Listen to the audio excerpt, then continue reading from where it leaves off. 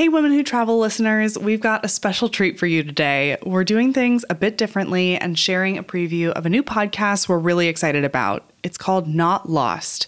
Not Lost is a delightful escape, and like Women Who Travel, it's all about celebrating how travel changes us and how we see the world.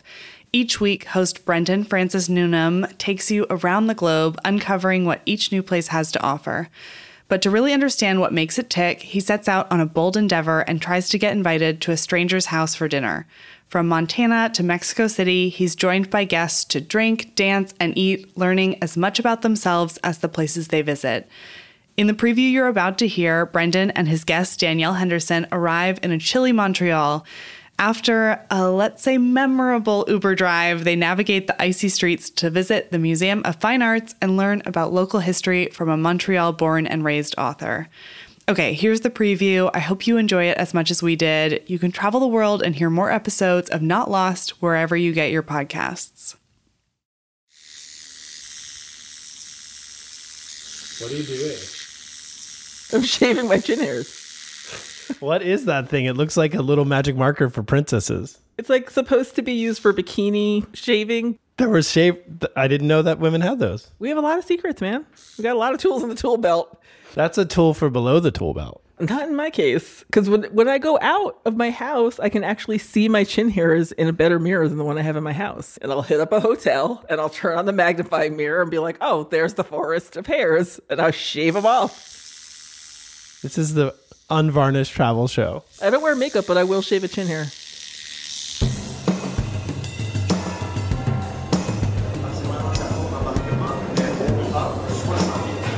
This is Not Lost. Look amazing. All I wear is overalls and jumpsuits now. A travel show about going places to find yourself.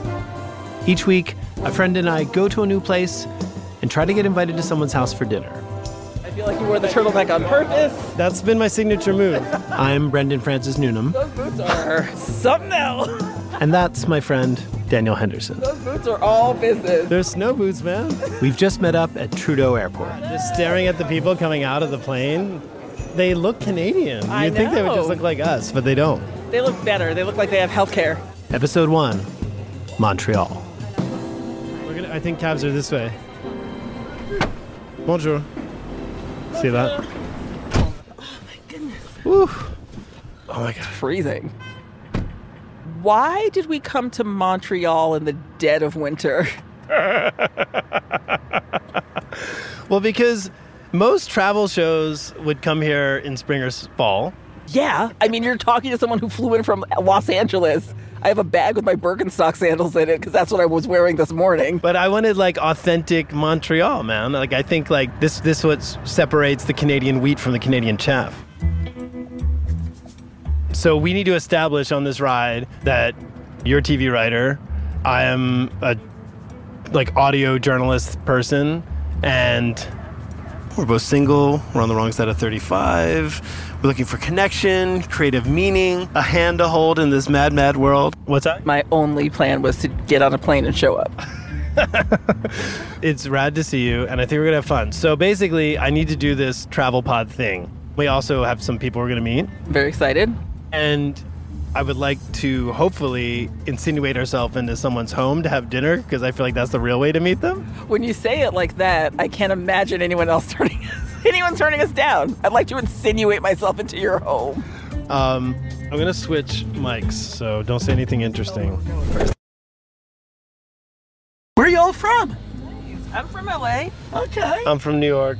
Okay, so that there is the Olympic Stadium. Yeah. And you will see we are actually on an island, which is, yeah. Oh, I love it. Montreal is cool because we are like Americans without the baggage. We can watch and kind of laugh because we're across the border, but we're the same. Like you might even think I'm from Jersey, right? I thought you were from New Jersey. You know what I mean? That's what an Anglophone Quebecer sounds like. Just like Can you this. say a quintessential Quebecer Anglophone sentence? Yeah. All right, let's go get some poutine. Did you try our smoked meat? All right, did you get some bagels yet? Yeah. What about if you're just talking to your family or friends on a Sunday? Well, since I have 3 teenagers, I don't talk much to them because they're teenagers. But here, you'll notice all the signs that we have around. They're all French, but if you notice, there will be some parts of it in English. Yeah. But they have to be, this is a law, a third of the size. We've got the Office de la Langue Française, the French police. Yeah, go around and go into your establishment and measure your sign and make sure you're conform. Oh yeah, we've tried to secede from Canada. One time it was real close. It was like I think 49-51. It was like all the head offices and companies just up and left, and the wealth left. And so what remained was nice, beautiful, easy to live, lovable Montreal. This is it. All right. My tour has ended. You have a card? I don't, but I'm Uber Daryl. I thank you, eh? Thanks, all right. Daryl. Watch yourself on the ice. Woo! You're welcome to grab my arm here for these icy regions. Here's where it gets treacherous, though, because now it's snow on top of ice. I think you just have to walk like an old person your entire walk. I just want to point out that a small child ran past us like she was just walking on grass. Just fully ran past us while we take our old bones down this street.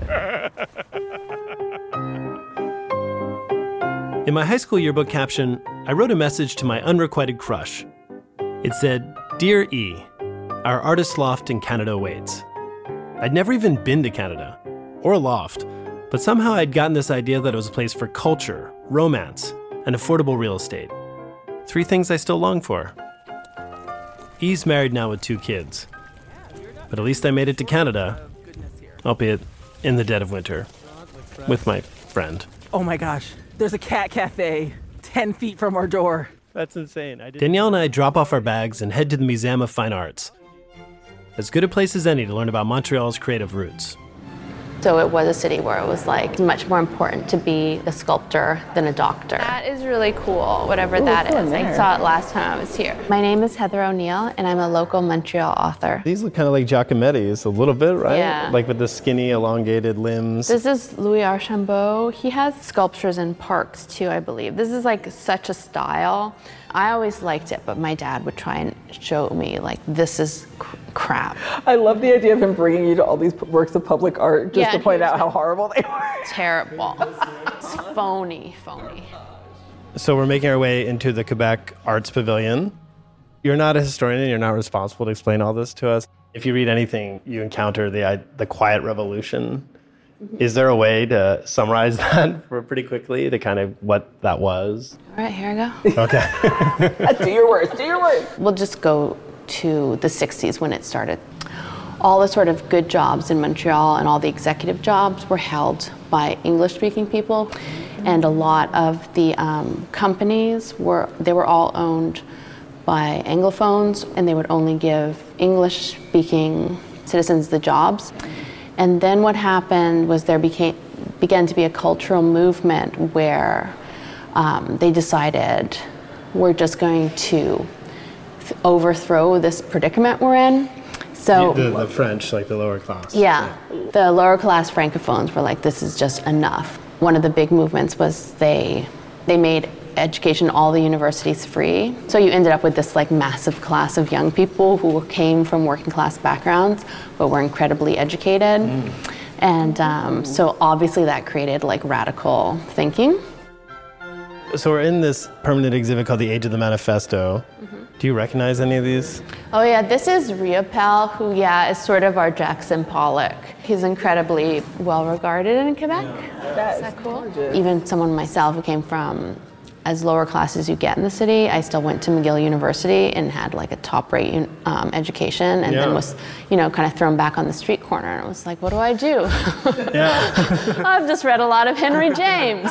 So there's this kind of irony, and there's a humor when you're able to suddenly talk about your odd, down-and-out predicament, but in the language of Like academia, and literature. And so then it becomes, everything kind of becomes like tongue-in-cheek and absurd, and you kind of have this like Beckett-like feeling. That's a beautiful summation of Well, thanks so much for meeting us today. Oh, it was fun. What's going on tonight? What are you up to?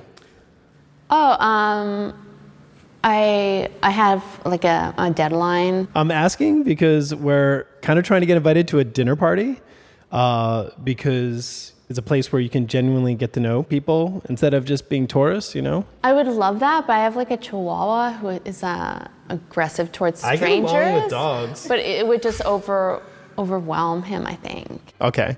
I'm sorry, like it seems rude. I know. No, it's okay. Everyone said Canadians are nice, but apparently they're... No, but if you bring people, my dog's gonna bite someone. Okay, that would not be a good outcome. But you have health care for those people. What is your dog's name? Hamlet.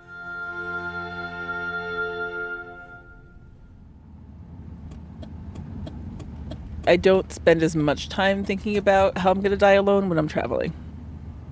But I get to travel with someone I love. Oh, see, I love you too. And also we get to eat as much. Very sincere. I love you too. There's a lot of therapy bills behind that. You're so white. I love it. It's nice. It's nice to kind of... It is nice to travel with buddy. Are we on Saint Laurent? Thank you. When my last radio show ended, fairly abruptly... I was a little concerned about your mental health. Yeah, I was a little bit lost. You know, I went from having this rad show where I spoke with Neil deGrasse Tyson and Scarlett Johansson to my deli guy being the only person I spoke to on any given day. Yeah. But now at this show, trying to get myself back out there. Dude, this is exciting. Let's play a game. Like, let's just name what comes to mind when we think of Montreal. I definitely think of poutine. Of course. Leonard Cohen. I think of cute guys. They're everywhere. There is just that kind of French like undercurrent where you're like, ooh la la. What is this, like an 80s perfume commercial? Please never say that to a woman here. I want her to say it to me. Oh God, I can't breathe. Ce soir, si tu me cherches, je serai par là. Et sans doute on se retrouvera.